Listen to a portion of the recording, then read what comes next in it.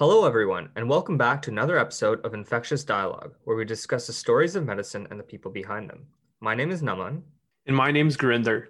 On today's episode, we're going to be picking up where we left off a couple weeks ago in our discussion about cancer and lifestyle factors that can lead to cancer progressing or developing, as well as those that can reduce the chances of cancer growing. Our interviewer Daniel spoke with Dr. Lorenzo Cohen and Allison Jeffries, who have co-written a book on the subject called Anti-Cancer Living: Transform Your Life and Health with the Mix of Six. In the previous episode, the guests discussed what cancer is and what the main hallmarks of cancer are. So just for a quick refresher for our listeners, the 8 hallmarks of cancer are sustaining proliferative signaling, evading growth suppressors, resisting cell death, enabling replicative immortality, inducing angiogenesis, activating invasion and metastasis, reprogramming energy metabolism, and avoiding immune destruction. Keep these hallmarks in mind today as we talk about the mix of 6, the lifestyle factors to focus on to live a more anti-cancer life. We hope you enjoyed the discussion.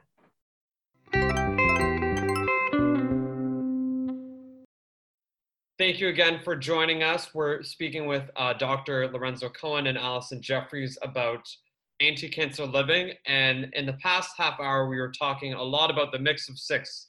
And I bet a lot of you are wondering, what is the mix of 6? I want to know, what are these 6 lifestyle factors that we can change and we can adapt? So I was wondering if you could please outline what the mix of 6 is, and then we can talk about each one individually.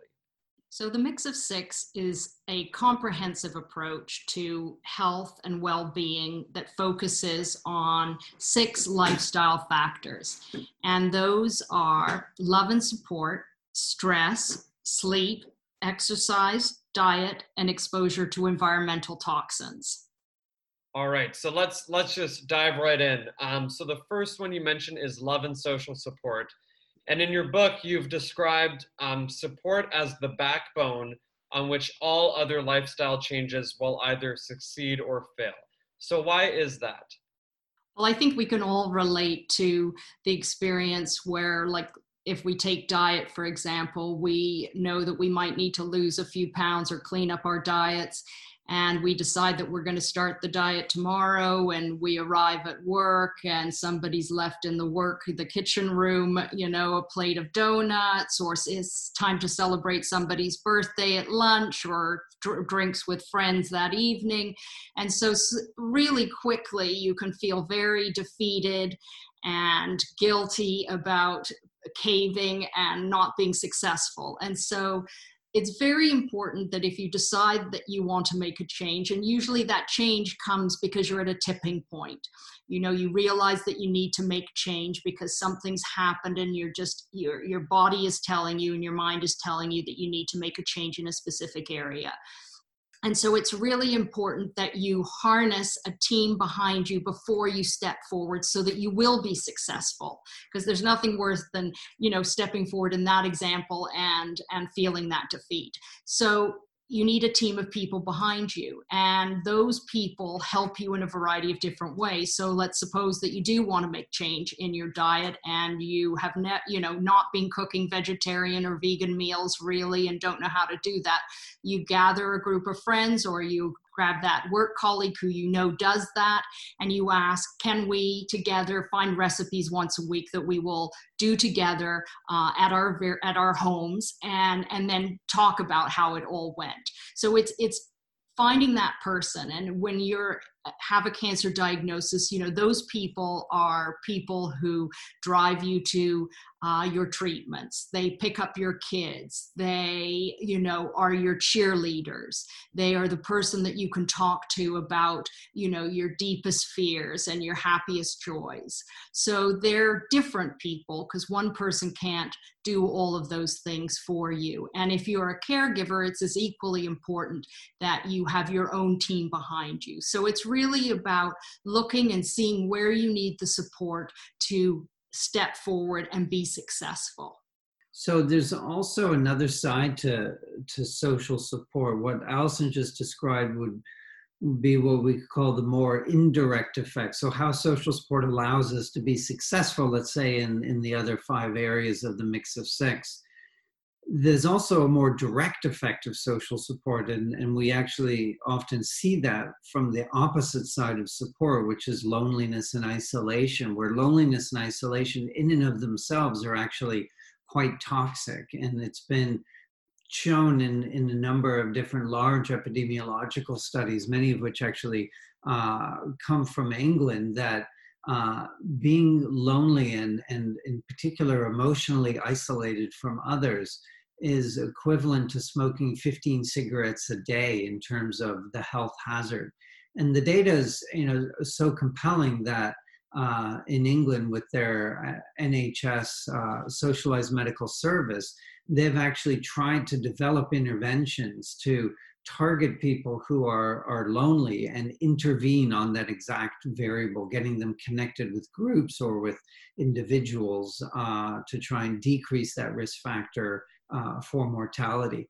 And we know that aspects of loneliness and a flip side of this, of eudaimonic well-being, the feeling of well-being that comes from meaning and purpose in life, and connecting with others and giving of yourself and having a true purpose, actually activates genes that control the cancer hallmarks in, of course, a positive direction, where there's better immune function, decrease inflammatory gene regulators. So this isn't just what we think of as kind of soft science. We can actually measure things like love and support and see how they impact gene signaling pathways in the body. And again, it's a critical place to start to set yourself up for success. And in thinking about it in these times with COVID and with so many of us being at home, there are really fantastic opportunities online to reach out to others or to volunteer your time. So no matter what your circumstance is, there are opportunities for you to give to other people, which is as important as receiving. Well, that makes a lot of sense, how love and social support can really be the backbone and really important for working on all the other lifestyle factors and for treatment. And it's also very interesting how you can measure in the genes themselves how much of an effect social support or loneliness has on the body. And I think that ties in well to the next factor in Mix of Six, which is stress. So I guess the first question is, how is stress related to cancer? And earlier we talked about the hallmarks of cancer and how cancer does well in a state of inflammation. So is that related to stress? Yeah, definitely. And stress is sometimes, people misinterpret exactly what we're talking about with stress. So, we experience difficult things in our lives, challenges, loss can be viewed as a stressor. Of course, diagnosis of a life-threatening illness like cancer is a stressor. Unfortunately for you and your colleagues, medical school exams are classified as stressors. And these are the difficult events that we experience in our life. And we have a hardwired response to these challenging, difficult situations that I'm sure your listeners are familiar with, the stress response, or more colloquially, the fight or flight response. And this is our body's evolutionarily extremely adaptive physiological and biological mobilization to be able to respond to these stressors. That evolutionarily speaking, we're typically acute in nature, short-lived things, a threat to us, our environment. And again, we would mobilize ourselves with an increase in heart rate and blood pressure, these stress hormones, a shunting of the blood from the central organs to the periphery, increased oxygenation of the blood. It's actually a change in our visual acuity, and we can see long distances better because of change in the shape of the cornea. There's a speeding up of platelet clotting time, so that if we were caught by that predator, we wouldn't bleed out. Now, the problem is that acute stress response is the exact same response we have when these events become chronic in nature, where we have a flooding of the body with the stress hormones, increase in heart rate and blood pressure, narrowing of the cornea. But you're sitting there studying for a medical school exam, or there's a grant deadline, or even as benign as stuck in rush hour traffic, and you're letting it get to you, so to speak. So it's when stress becomes chronic where we see tremendous problems. And extremely elegant research from the laboratory of Anil Sood, as well as others, but Anil Sood's a close colleague here at MD Anderson, has clearly shown that and through manipulations, through, for example, the use of beta blockers, which block the stress hormone norepinephrine, that it's either sympathetic nervous system activation or even activation in certain cancers of the HPA axis, which is activated during chronic stress, that creates a tumor microenvironment that's hospitable to cancer growth.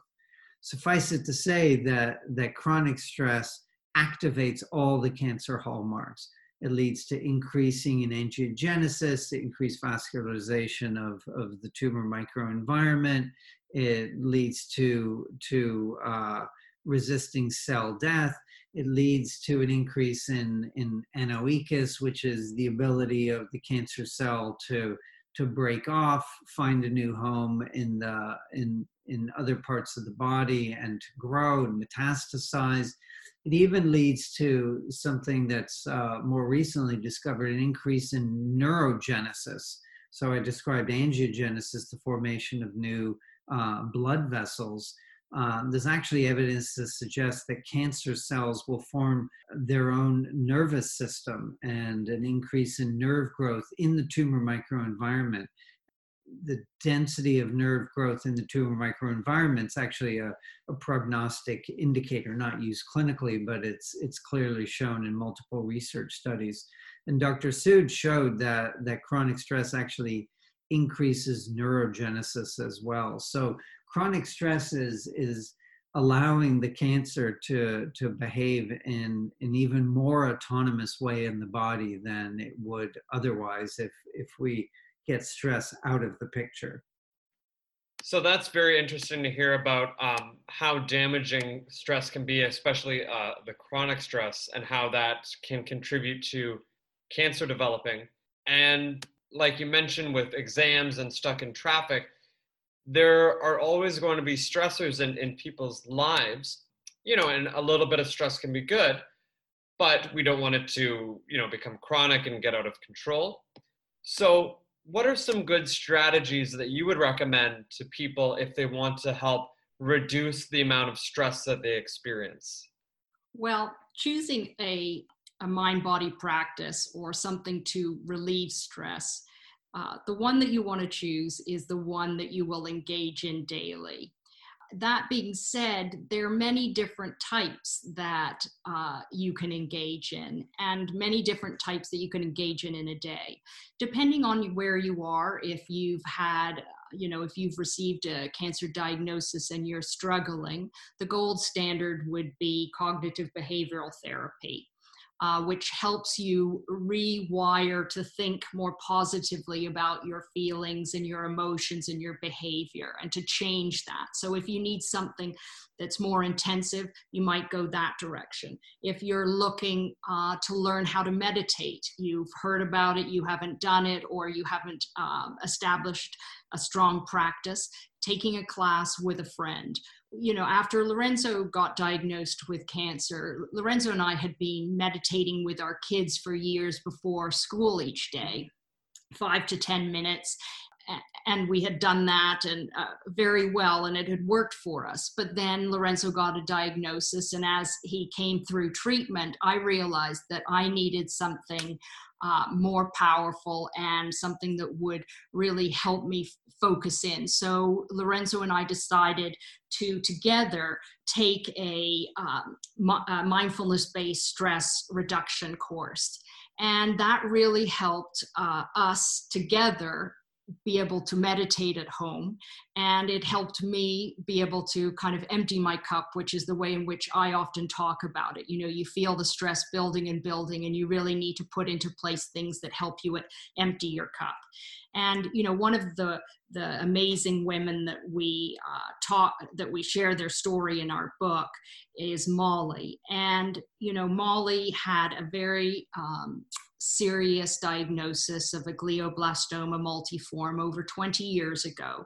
And she did conventional treatment. And about 6 months in, she realized that that wasn't going to be enough, and that she really needed that added level of support and a way to manage her stress. So she took a course through her hospital, which really gave her tools to reframe the way she was thinking. Her father went around the house and stuck sticky notes with positive phrases and with ways for her to view herself in a positive light.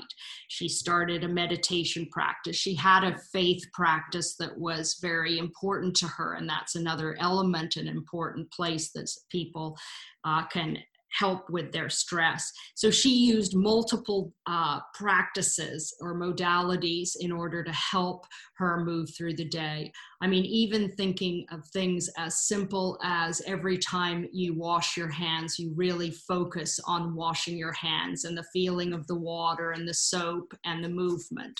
You know, taking those 3 deep diaphragmatic breaths when you're at a stoplight. So there are lots of different tools, not only the ones that are more organized, like taking a meditation class, but also these small little tools that you can use throughout your day just to bring the levels down. But the key is finding that support system first and making sure that you can be successful. So doing it with somebody else, or making plans to be successful with your team. And what's interesting when you look at these mind-body practices, and we study a lot of them in clinical trials at MD Anderson, things like yoga and Tai Chi and meditation, Qigong, a commonality is they all start with and focus on the breath.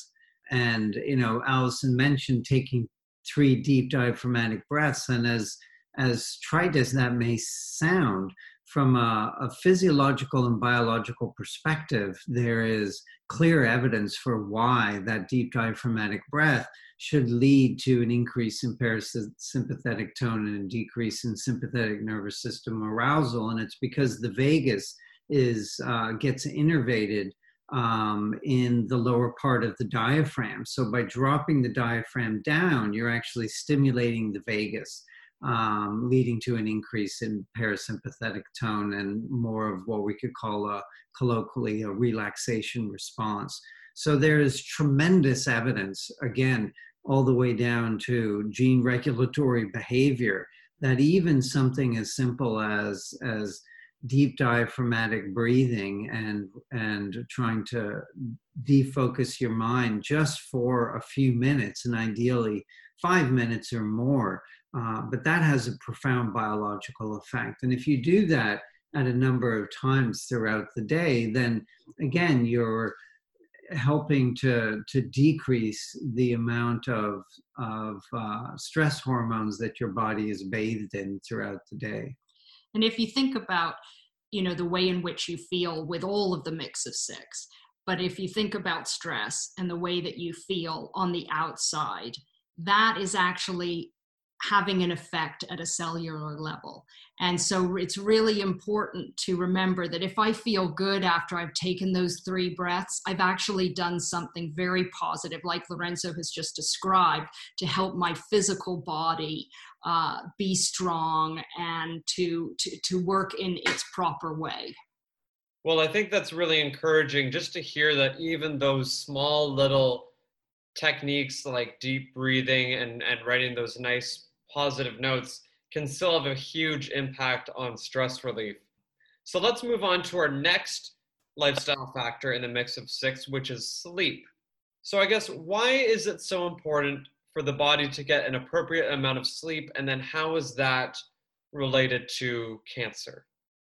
So historically, actually, it wasn't known exactly why it was so important, but we knew it was so important because, humans as well as other organisms that didn't sleep the required amount didn't live as long. And, to focus just on humans, those who sleep 6.5 hours or less on average a night don't live as long as people who are more in that sweet spot of 7 to 9 hours.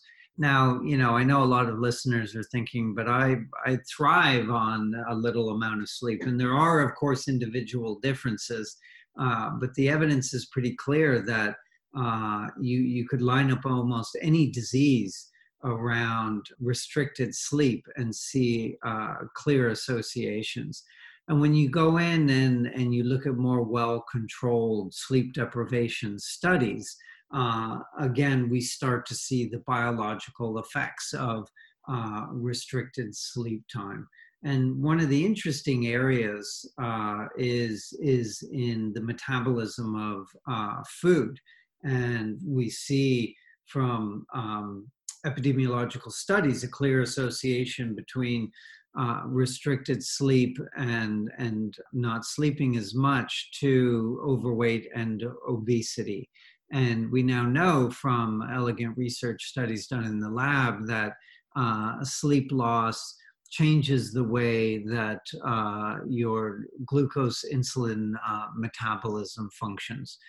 So that same amount of food is going to lead to greater spikes in insulin and glucose, a preferential shifting of energy to fat to a higher degree than if somebody had a normal night's sleep. The other area is not necessarily as related to cancer, except that the brain is the key controller of all functions in the body, essentially, is that during sleep, we activate what's called the glymphatic system. And your listeners probably know that this recently discovered system is critically important for cleaning out buildup refuse in the brain that happens throughout the day, including things like amyloid plaque.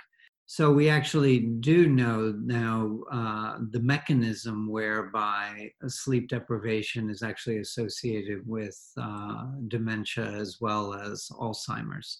And it's because the brain isn't given that time that it needs for the glymphatic system to be active, which is only during sleep. Well, I think that's really important to know, and for listeners to hear about how important sleep is. So students, if you're listening, you don't need to cram, and spend all night studying. It's better to get some good sleep. Moving on now to exercise. Now, often when you go to the doctor, they often recommend, change your diet, do more exercise. So why is exercise so important? What are the health risks of living a sedentary lifestyle? So sedentary being kind of a less mobile, less exercise-full lifestyle. Again, kind of like sleep, we know that too little exercise is unhealthy. And, the health risks of sedentary behavior now are being equated to similar to obesity and smoking. If we layer onto the cancer hallmarks, you start to see some clear associations. Exercise leads to a decrease in inflammation, better immune system functioning, decrease in angiogenesis, better energy metabolism, let alone just, the burning of calories. It actually sets up our body to be inhospitable to cancer. And the data is extremely clear now, and in particular when you look at cancer, there was a paper actually just published last month from one of the cardiologists at MD Anderson, showing that I believe it was replacing, this is 30 minutes of sedentary time with moderately vigorous physical activity, drop the risk of cancer mortality substantially. So, again, it's creating a bodily environment that is not hospitable for cancer to grow, and it allows the systems that we have, the multiple systems that we have in place to stop that mutated cell from growing. And a lot of the factors that we're talking about today, of course, we're talking about them in the context of cancer, but of course they're relevant for cardiovascular disease, diabetes, as I mentioned, in sleep, for Alzheimer's. And again, exercise helps to counteract the risk for all these different diseases. So I think that's a really important point, that not only are you trying to prevent or help treat cancer, but you're also, with these factors and incorporating them into your life, preventing or trying to prevent a lot of different diseases as well. So I think that's very encouraging. And you mentioned moderately vigorous exercise. So I was wondering, what kinds of exercise do you recommend to people? Should they be running a marathon, every weekend, or could, smaller forms of exercise also be beneficial?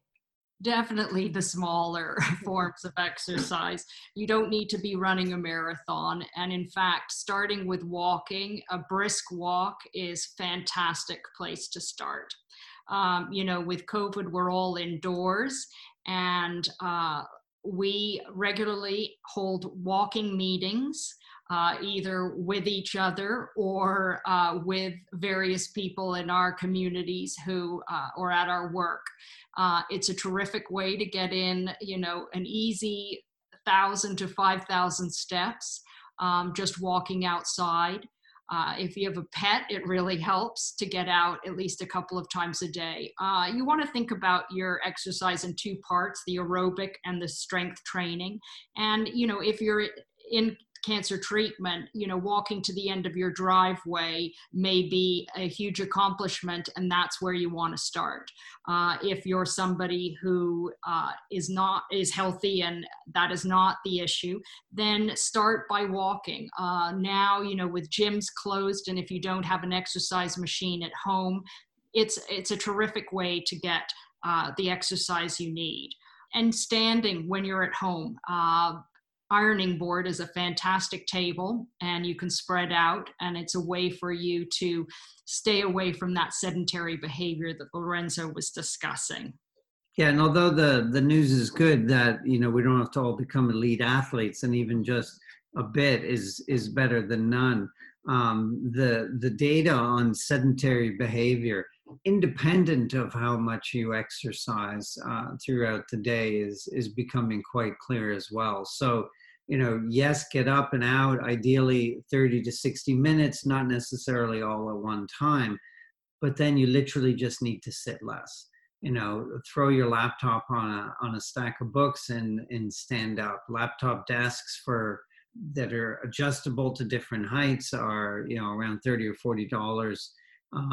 And of course, as Allison mentioned, just throwing out an ironing board, an empty box, you got to just stand up. So, studying, just stand up, It's important to really, we speak a lot about not just somebody who's facing a cancer diagnosis or somebody who doesn't want to receive one, but also about the families and the way in which we're all living. And so, send your child to college with a computer stand-up desk, which is so inexpensive. Encourage those that are in the house to stand up as much as possible. It really goes a long way and helps to help. And the literature in oncology patients is really clear. Patients who maintain an exercise program throughout treatment have improvements in all aspects of their quality of life. It is the key go-to treatment for both acute and chronic cancer-related fatigue. It's, you see it somewhat as a circular issue. You're too fatigued to exercise, but if you're able to exercise, it actually breaks the cycle of fatigue. And patients live longer. Again, you can line up exercise around any disease, and people who are physically active have a lower probability of these lifestyle diseases and live longer after their diagnosis. Well, those are some great suggestions, and I really like the idea about, having a pet is great because I live in my apartment and I don't always have my dog with me.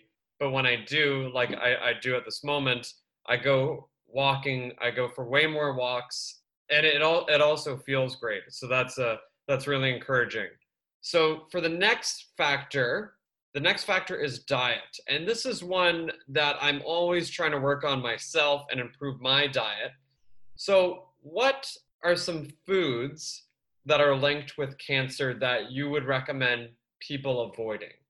Well, that's actually the easiest thing to answer. I mean, typically people think the whole diet thing is really complicated, but we're going to hopefully simplify it. And people, when we're giving talks, get kind of scared when we're almost out of time and we're at diet, which is where we are now with you. Avoid red meat. I know that people from Calgary are not going to be very happy to hear that. Avoid processed meats, and I know my Italian colleagues would be very unhappy about hearing that salami shouldn't be on the plate. But both, in particular, processed meats, but also red meat, they're both carcinogens, and we kind of again know the mechanisms whereby both of them, both these food groups, let's say, set your body up for cancer growth. Avoid highly processed foods. So, sugar being one of the most processed, but even a processed food like white rice and white flour, these white foods, potatoes, some nutrients, but not the healthiest of the root vegetables.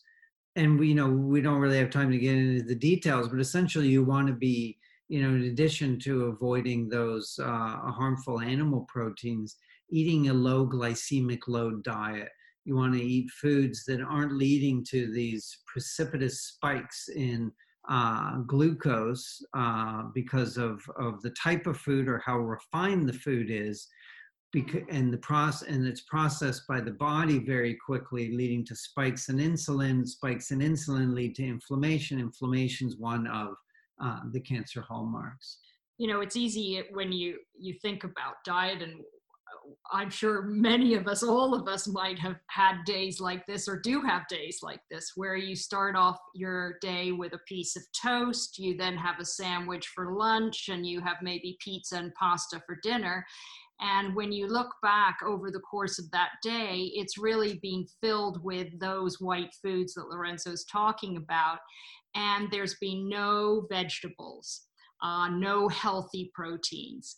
And so it's really important to think about what small steps can I make to have a whole food, plant-based diet? And everybody always says that, but it's really the place to start. And if you look at your plate at each meal, can you fill half of it with vegetables? And if you can do that and then have a lean and clean protein, some nuts and seeds, or can you have lentils and tofu and things like that to fill your plate? The more that you can eat like that, the healthier you will be, because you're feeding your cells with the best food you can. And again, if you look at the tremendous epidemiological data that exists, as well as some of the clinical trials, we see that approximating not necessarily a vegetarian or even vegan diet, but one that, as Allison mentioned, where the majority of the plate is filled with things from the plant world, those people tend to have lower incidence of cardiovascular disease, cancer, diabetes, Alzheimer's, etc. And in fact, Alzheimer's is a colloquial term they're using now as type 3 diabetes. So that kind of tells you the link between these inflammatory factors and insulin glucose pathway that plays a role with Alzheimer's. And what we find is that people, it's not like Lorenzo was saying about becoming a vegan or a vegetarian. It's just including more of that on your plate. And the more that you include, the less of the other stuff that ends up being on your plate. And we often talk about the 90-10 rule, where 90% of what you eat is health sustaining and 10% is either neutral or health depleting. And so if you think about your day or your meal and what you're eating, to set it up like that, it's sort of a guidepost to help you. And, an important component is, and this word brings us back to aspects of stress and meditation, is mindfulness and being mindful when you're engaged in your eating. And we talk about this in our book, that you can sit there and you can eat a whole bowl or pint of ice cream mindlessly in front of television and not even notice that you ate it.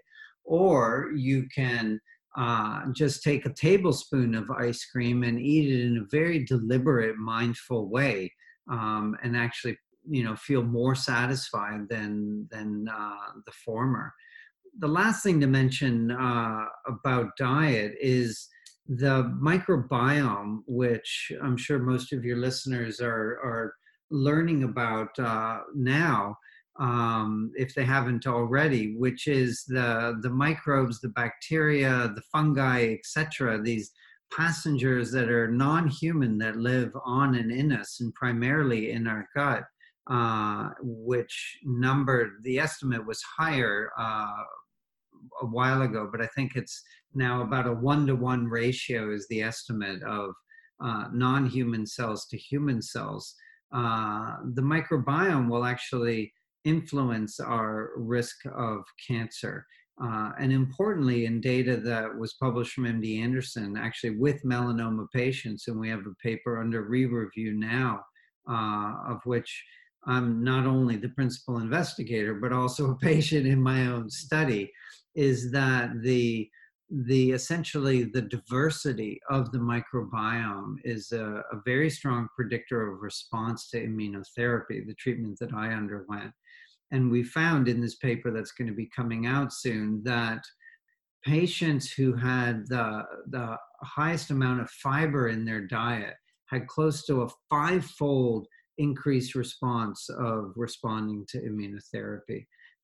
This has piqued the interest, of course, of drug companies. If you can show, a 5-fold increase to their drug, that means the patient's going to be on these multi-million-dollar drugs for a longer period of time than if the treatment didn't work. And what's the best place to get and to modify the microbiome? It's from your diet. And what does that diet look like to make a diverse microbiome? Well, it's essentially eating a diet that's rich in variety and in particular soluble fibers, and that's exclusively foods from the plant world. I wrote about my experience in some of this research in an op-ed in the Wall Street Journal last year. So it's just key to having a diverse microbiome is eating really a whole food, plant-centered diet. And if we look around the world, in particular, where do we find people who have the healthiest microbiome is when we go to the extreme and we look at some of these hunter-gatherer that still exist today in the Amazon as well as sub-Saharan Africa. And they're eating these very traditional diets. The good news is that you can change the makeup of your microbiome in the order of 2 weeks. You can also change it for the negative as fast as in 2 weeks. And there was a brilliant study done out of the University of Pittsburgh that included African Americans in Pittsburgh and Africans in rural South Africa. And the rural South Africans were eating this, plant-centered high-fiber diet. They measured the microbiome, did colonoscopies, looked at the African Americans in Pittsburgh who were eating, highly processed standard American diet, did the same assays, and then they switched their diets for 14 days. just 14 days. And the changes are astounding, that in that short period of time, you essentially turned the South Africans' colon and gut into this environment that was clearly going to be hospitable to growing colon cancer. And of course, the beneficial effects were seen for the African Americans in Pittsburgh in that just short period of time: increase in microbiome biodiversity, a decrease in inflammation, a decrease in proliferation markers in the colon. So the evidence is really clear, and forget about all these complicated diets. It's as simple as eating, a low glycemic load, whole food, plant-centered diet. Well, that's incredible research, and that's really interesting, especially the microbiome study that you just talked about. I'm also happy to hear that you don't have to become vegetarian or vegan, because even though it's a carcinogen, I still enjoy eating a steak from time to time. But I do remember the line about how half your plate should be vegetables from your book, and I'm trying to do that more often myself. So I guess we can move on to the last factor in the mix of six, which is the environment and toxins in the environment. Now, when people think about cancer and toxins, one thing that often comes to mind is cigarettes, especially like, for example, how cigarettes contribute to lung cancer and several other different cancers. So I was wondering if you could talk about, how do toxins in the environment relate to cancer, and what are some toxins other than cigarettes, but also cigarettes, that can lead to cancer? Well, you combine cigarettes with alcohol, and then you really have the perfect storm. But both of them in and of themselves are linked with about a dozen different cancers. So, yes, alcohol is not just related to what you would think of maybe stomach cancer, bladder cancer, but it's also linked with breast cancer and other factors. And these are relatively modifiable if we get over these addictions. When it comes to other environmental toxins, it's harder to control them, and they really fall into two categories: carcinogens, of which alcohol and tobacco are something like asbestos. These are substances that actually cause DNA damage. And the more DNA damage and the more cells that are housing DNA damage, the higher the probability those cells are going to replicate and go unchecked in the body, leading to uncontrolled cell growth, aka cancer. The other set of environmental toxins that are much more challenging to get a handle on are what are called the endocrine disruptors, endocrine disrupting compounds, EDCs. So these are compounds that actually will modify the normal function of our hormone system, our endocrine system. Things like BPA, that is the chemical that is used in plastics to make it more malleable. Things like triclosan, or the parabens and the other bens that are used in personal care products as preservatives.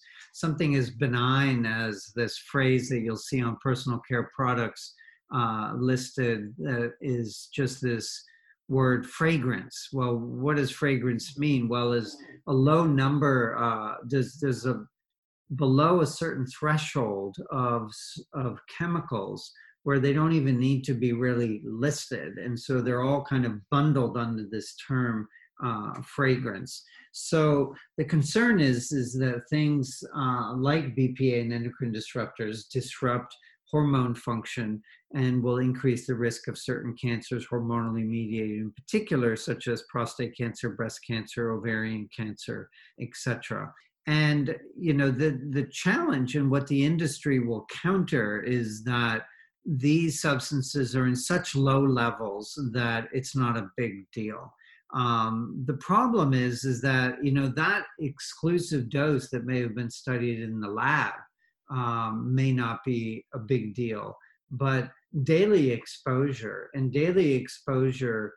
starting in utero has certainly never been studied, let alone the chemical soup that we are all living in. That is very hard to study from a scientific perspective.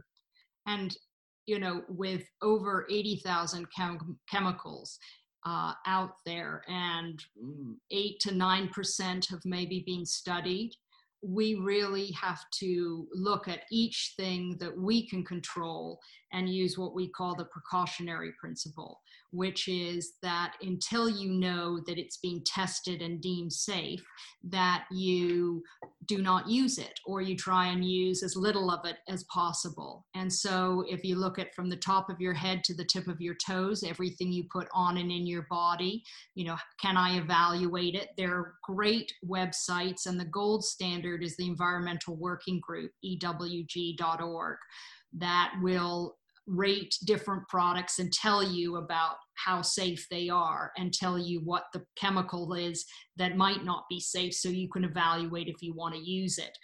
Things like Think Dirty Shop Clean, which is an app which will read the code on the back of an item and tell you what is known about it. And if it isn't in their database, you can photograph it and enter it, and they will put it into their database.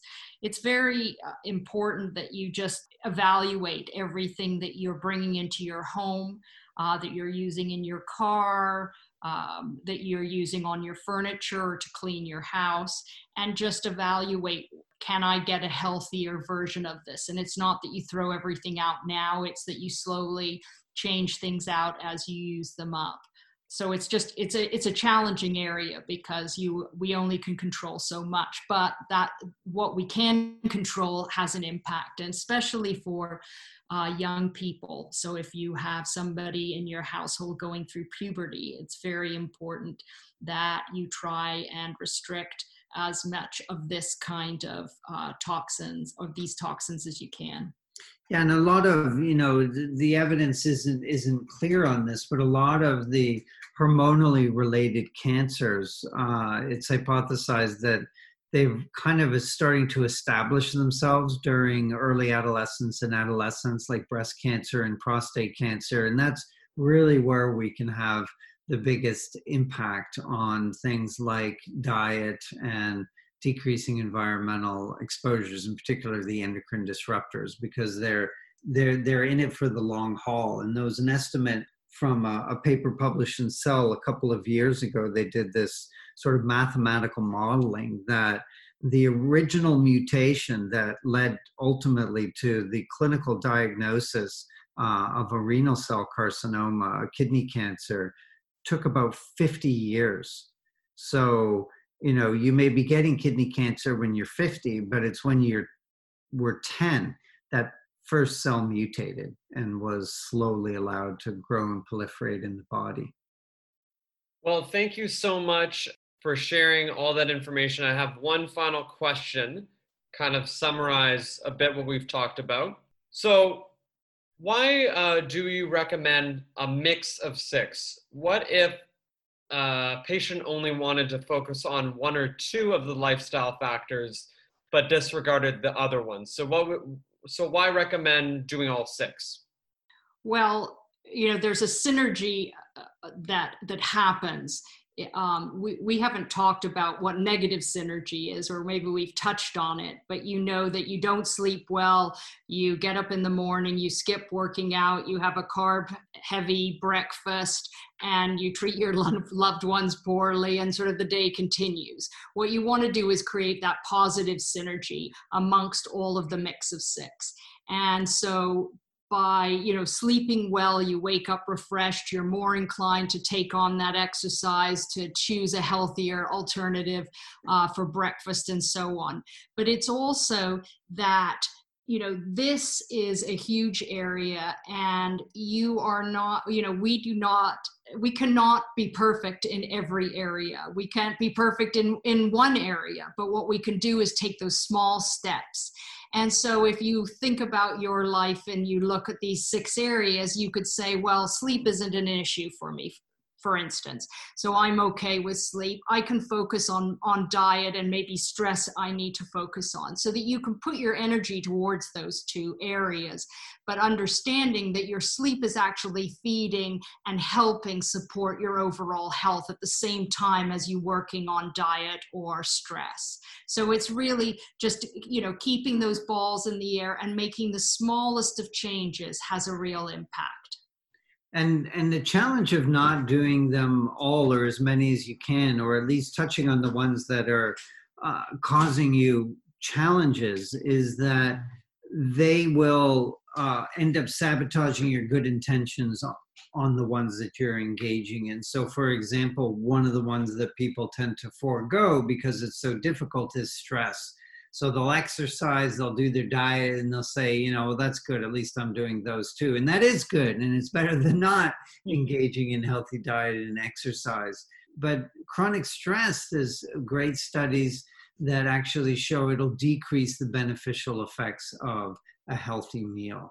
We know, as I mentioned, that sleep loss actually changes the way that food is metabolized in the body and will decrease motivation to exercise. So they're all interrelated. And the more that you engage in each of them in a healthy way, the easier it is to be successful in each of them. And again, at the biological level, they're going to be creating synergy in your system, making your body as inhospitable as possible to cancer growth. So I think that's so important to talk about is how you want to incorporate all of them. So just to reiterate, the mix of 6 are love and social support, stress, sleep, exercise, diet, and toxins in the environment. So it's important to think about all those factors in leading a healthy life. So I want to thank both of you so much for joining me today. I found this incredibly interesting, and I'm sure our listeners will as well. I once again learned so much, and I feel like we even, we talked about a lot, but we just scratched the surface because there is so much information that you both wrote about in your book. And I highly recommend that if anyone enjoyed listening to this episode today and learned a lot from it, to check out their book, Anti-Cancer Living, Transform Your Life and Health with the Mix of 6. So where can they go if they want to learn more information from you both, and if they want to purchase the book, where can they find that? Well, the book is available at all bookstores in both Canada and the United States and around the world. The book is also available in 13 languages. So if you have family who are outside of the country, or you speak a different language, your first language is another, it might be available in your language. We also have a website called anticancer-living.com, where you can get more information and reach out to us if you'd like. And we really hope that this book can be a tool for cancer patients, as well as those who want to avoid a cancer diagnosis, and be something that physicians can refer to their patients, knowing that it's science-based with strategy. Well, we are going to put those links in our website for people to find. So once again, Dr. Lorenzo Cohen and Allison Jeffries, thank you so much for joining me. I had a great time speaking with both of you. Thank you so much. Thanks for having us. It was fun. Wow, what an incredibly fascinating discussion that we just listened to. Yeah, I agree. I think it's always really valuable when you can have some real executables that you can leave a show with and try to integrate that into your life immediately. I mean, some of these things are things that I can start tomorrow morning with. So very excited to explore some more of that. All right, Gurinder, I think we should get into our fact check, where we try to further explain some concepts talked about in this episode. And I think that there's plenty of stuff that was discussed in this episode, so apologies that we don't get to everything. But here are some facts that we think that were important to clarify. Yeah, to get us started, I think it's important that we go over some of the separations of the nervous system that we mentioned. The sympathetic nervous system is turned on when dealing with a stressor and helps us prepare for something like a fight or a flight, per se. On the other hand, the parasympathetic nervous system is our colloquial rest and digest system and causes the opposite effects when we are not dealing with a stressor. Next, we'd also like to talk about what glioblastoma multiforme is in relation to patient Molly's story that they discussed in the interview. Glioblastoma multiforme, or GBM, is the most aggressive type of cancer that begins within the brain. It is incredibly invasive and rapidly growing, commonly spreading to nearby brain tissue. It is also quite atypical compared to other brain cancers, which tend to be more slow-growing cancers. So I have a little bit of a confession to make. I had never heard of the glymphatic system until this podcast. So if there's one thing I'm taking away, it's that the glymphatic system is a thing, and I'm very appreciative that it exists in my body. But what is it exactly? Well, the glymphatic system is a specialized system of perivascular channels formed by astroglial cells to promote efficient elimination of soluble proteins and metabolites from the central nervous system. Besides waste elimination, the glymphatic system may also function to help distribute non-waste compounds such as glucose, lipids, amino acids, and neurotransmitters related to volume transmission in the brain. We've also linked a paper down below that goes into a deep description of exactly the system we just described. I'll also be honest, Gurinder, I had to look that one up myself. Finally, I think this segues nicely into one big thing we'd like to reiterate to our listeners is that health and well-being is extremely multifactorial, and there's no magic formula to live a disease-free life. Our guests have shared ideas and strategies to optimize one's wellness, but there are many ways people can choose to live their life to bring them health and wellness and whatever that means to them. We encourage everyone to do their own research, ask the hard questions, and push our scientific understanding forward. We hope you enjoyed today's podcast. We'll have some links down below to some of the studies that we mentioned, as well as those we didn't get a chance to talk about, but we think are important to review. Also, we'll include a link to the book in case it's something that you would like to purchase. Thank you once again to Dr. Lorenzo Cohen and Allison Jeffries for joining us and educating us about such an important topic.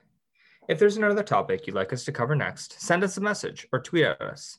Let us know what changes you will make to lead a healthier life. Please follow us on the ID Podcast on Twitter and Instagram. We would also like to thank Daniel Borens for creating and editing this episode.